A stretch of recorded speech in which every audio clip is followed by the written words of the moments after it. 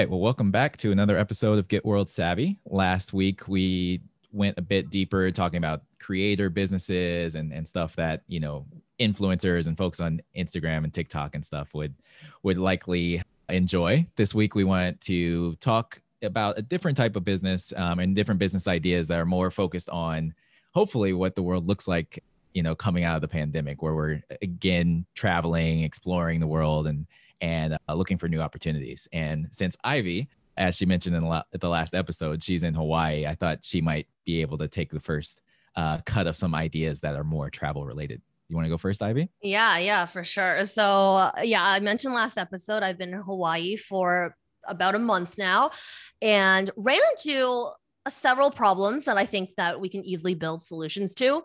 I think the first problem that we see now is Hawaii is one of the only places that is open in North America. So everyone's taking vacation right now from the US because traveling domestically is a little bit more open and encouraged versus traveling internationally in terms of safety and health.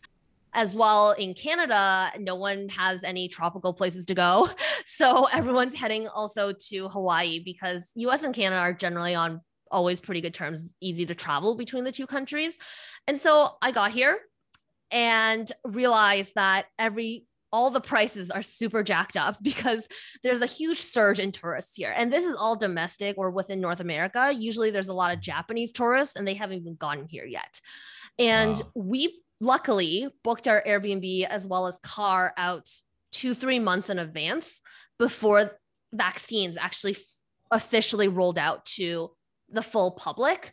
And we got our car. It's a 7-seater van for about 60 USD per day. And we already thought that was like fairly expensive. Generally, a smaller car I might rent for like $30 a day. That's at least in, I guess, Vegas and Nevada. That's how much I believe I rented for. So $60, totally reasonable on Turo. And then we have a few other friends coming and they're trying to rent a car and they realized that prices were $200, $250 a day for the smallest, cheapest car, let alone a nicer car, maybe like a Tesla is renting for, I believe, like $400 or $500 a day right now. And what people are doing, there's an article about it. And we actually met someone at the airport, this older couple, they're like retired. They rented a U-Haul for 2 weeks for the first 2 weeks, hoping that after that, they're going to be able to get an actual car because U-Hauls are cheaper. U-Hauls are more for local people. And then now Hawaiians can't get U-Hauls. But the point of this story is that our Turo car owner owns a fleet of 8 cars. And what he's trying to do right now is buy up a bunch of cars because he used to be able to break even on a car that's like $8,000, $10,000, let's say, they're already secondhand in a year. Now he's able to break even within a month. Wow. And so he's trying to just build his fleet. And that makes so much sense. So first of all, if this opportunity is wherever you are, I'm even thinking about it. I'm like, how can I manage a fleet of cars remotely in like anywhere where I think tourists will go? I think Hawaii is a great place to buy out a fleet of cars, hire a manager that could be, because cars are cheaper than homes, right? It's if you can pay like $8,000, $10,000 and break even in a month, why not? So that's one. But then also thinking locals can't get U-Hauls, but why can't we trade my U-Haul that I rented for your car if that's actually what you need? So I think most people don't know or feel like it's too much effort to onboard onto a platform only during demand surges. And no one really tracks this, right? So I think that there can easily be just a tracker saying that, hey, there's a huge demand surge. You can make $200-300 off of your car during these months of the year. Or if all of a sudden tourists come like after the pandemic, which will be for the next year, then here's the additional income you can make by just renting out your home or like one room in your home or your car. And I think that will incentivize actually quite a bit more people to get on those platforms. And you can actually just charge instead like the platforms who need more cars and more accommodations on the platform for this service. Interesting. So are you seeing this as like a layer on top of those platforms? So let's say Turo, for example, right? Like you have a service that's checking to see the demand on Turo. And then when that spikes, are you then part of the sourcing new supply? And then you're helping to like basically kind of aggregate that. And like, is that are you like the lead gen service there for Turo to help them source new supply? I wouldn't see it as like a service. So how I would go about doing this is maybe initially building a text list or a notification list of some kind, whether email or WhatsApp or text, depending on where you are. And this list is just like, we'll notify you, like you get to set your price of how much, where's your ceiling? Because at least this is what I assume. This is me. If it was my car, I wouldn't want to, if it was my family car, right? I don't own it as a business. I wouldn't want to rent it out. Like there's a certain price point where it's worth the inconvenience on my end because it's going to be so much money to rent it out. So that price range might be higher for people than what is usually listed on Turo itself, than what the market rate is. So usually at the market rate, I wouldn't rent out my car, right? But I don't get notified of where that ceiling is. And maybe that ceiling changes depending on the season or depending on what I'm doing. And so sometimes updating the app is a pain. I just want to get notified if this thing happens. And maybe it's not just my car. Maybe it's my home. Maybe it's my boat, my kayak, or certain other things that I could rent out. And so like a service where you can list all your things. And then once it hits that price ceiling, it'll just give you a notification of, hey, you can now rent your car for $300 more than what Turo once told your market price rate is, or like the competitive price rate of similar cars. You should go back to Turo and turn your car on for rent. So I guess just to poke at that a bit, like what's stopping, in your example, like a family car, right? You don't want to rent it out for anything less than like $300, right? So it's not worth your time unless it's, $300 day rate. If you set that in Turo now, right, it just means that you'd get fewer people wanting that car until there's no, supply left of any other cheaper cars, and then they'll go with you. So like, what would this service do that's different from that person just already giving their willingness, their right? I think it might be dates.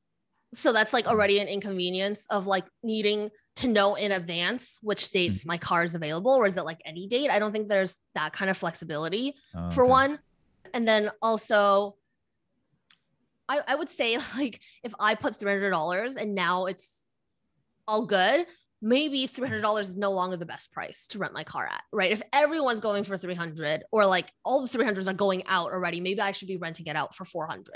So kind of this like price optimization, it is a little bit complex and it might require someone to do it manually, but I think it might just be worth it to do it manually as like a service.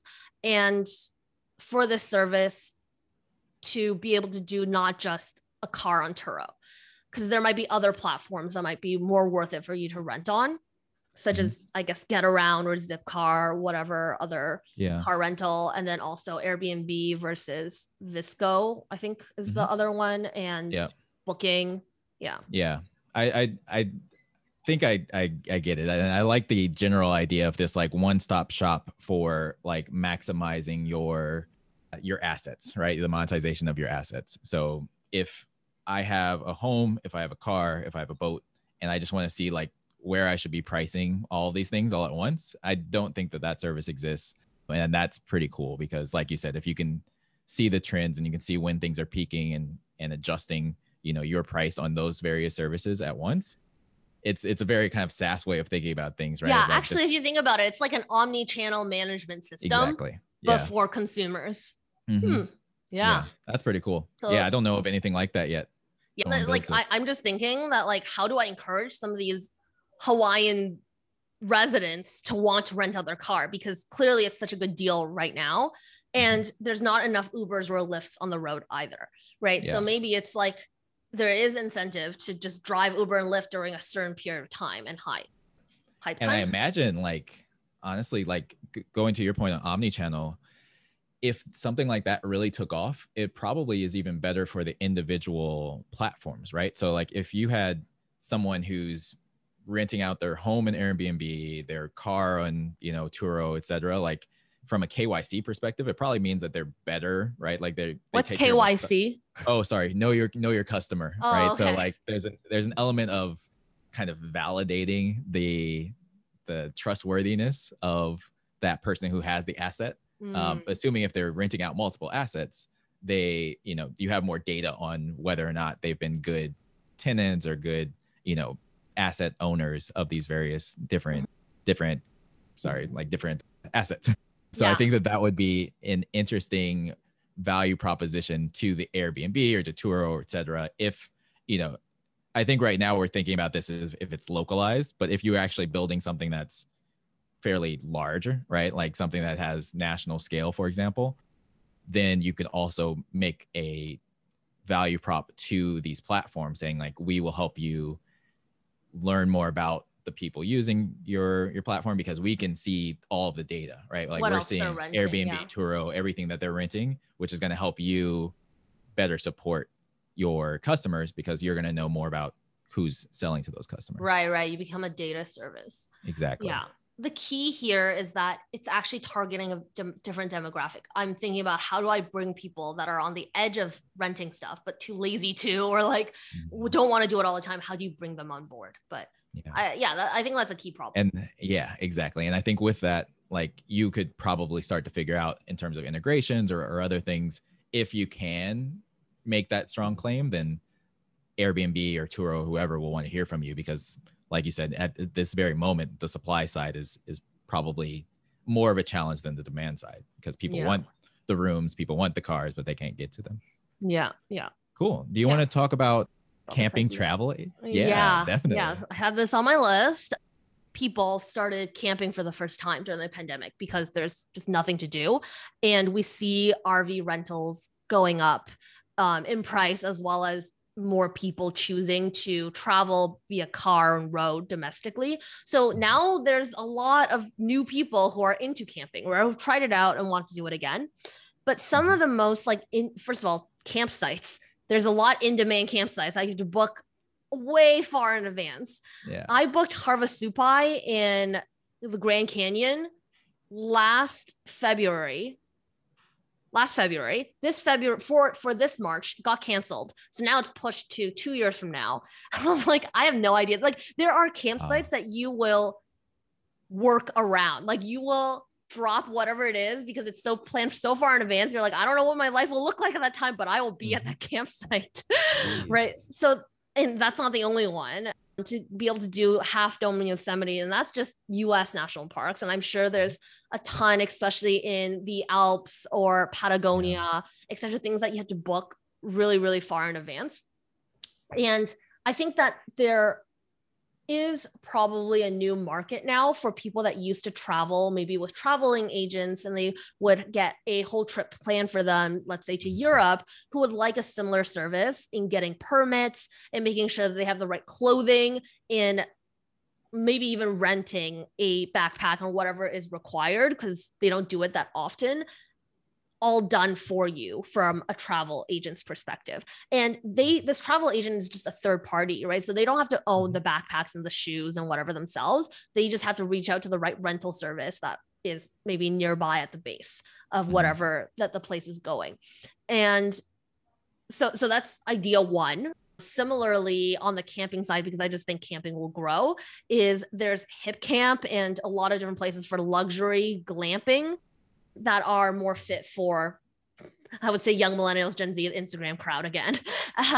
But also there's not too many tours for them. I created an Asian female nomads group, and there's actually quite a few girls who are in their late 20s saying, I just want someone to plan this out for me. I'm going to nomad, but I need someone to just find the place in the city and to tell me what to eat and what I need to pack, etc. Like, I don't want to do this planning.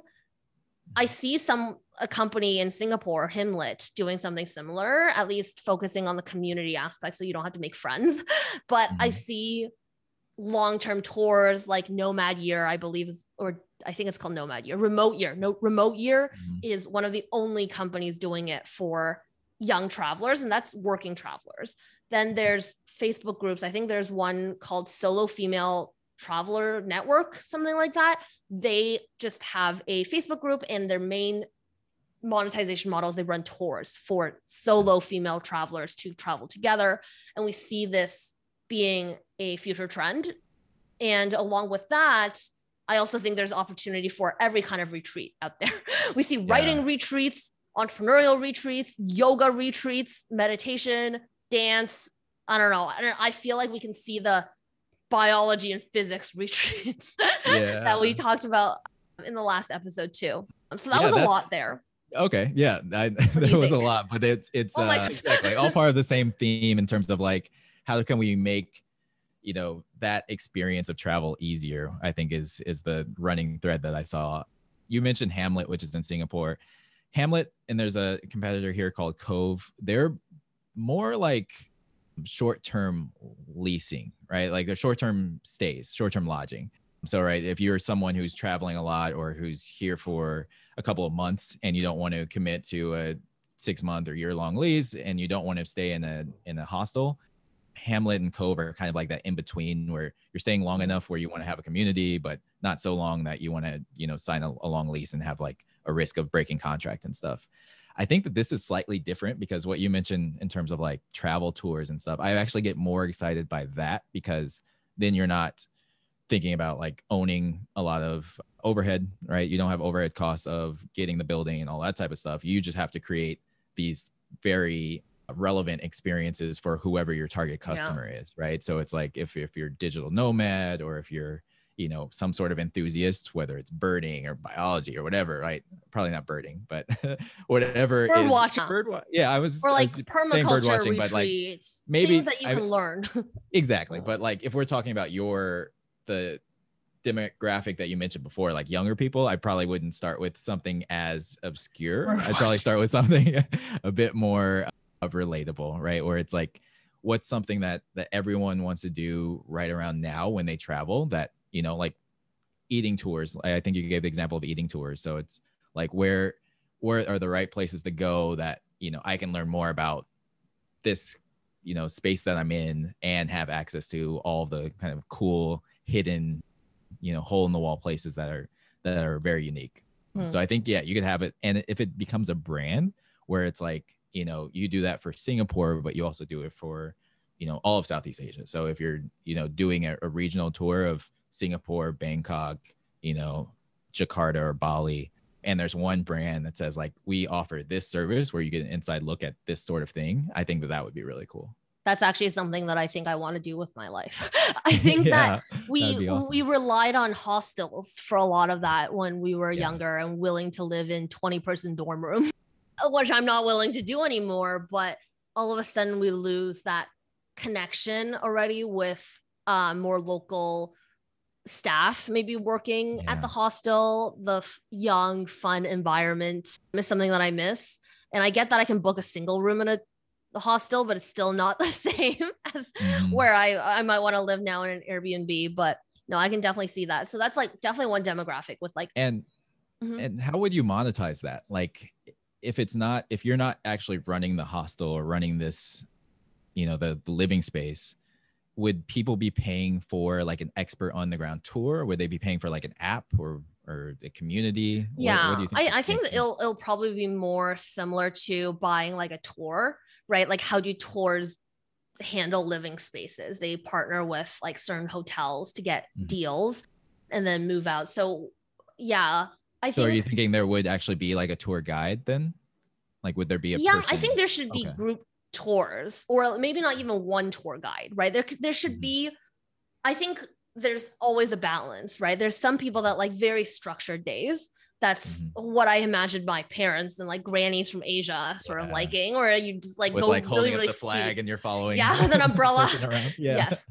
I imagine something similar to that, but I mean like more addressed to a different demographic. I mean, the way that Chinese tours have managed to really hit home with Asian grannies from Korea and China means that there is an opportunity here for a different demographic of people too, right? It must be just either the pacing, the stories that they tell, the places that they go, what these people care about are different than our demographic. It doesn't necessarily mean that like tours or a planned itinerary is outdated. I think more than them, we don't really have the time or don't want to spend the time to plan our own trips. That's why we hope that one travel influencer, one blog is all that we need to go to, and we can just follow their itinerary. So that already exists. But yes, I think there can be different types. There can be a tour that you just go on with that's more adjusted to a certain demographic of people, and you just follow this itinerary. Then there's the option of like, there's a lot of free time, and every free time it's like, here are all the options that you can do.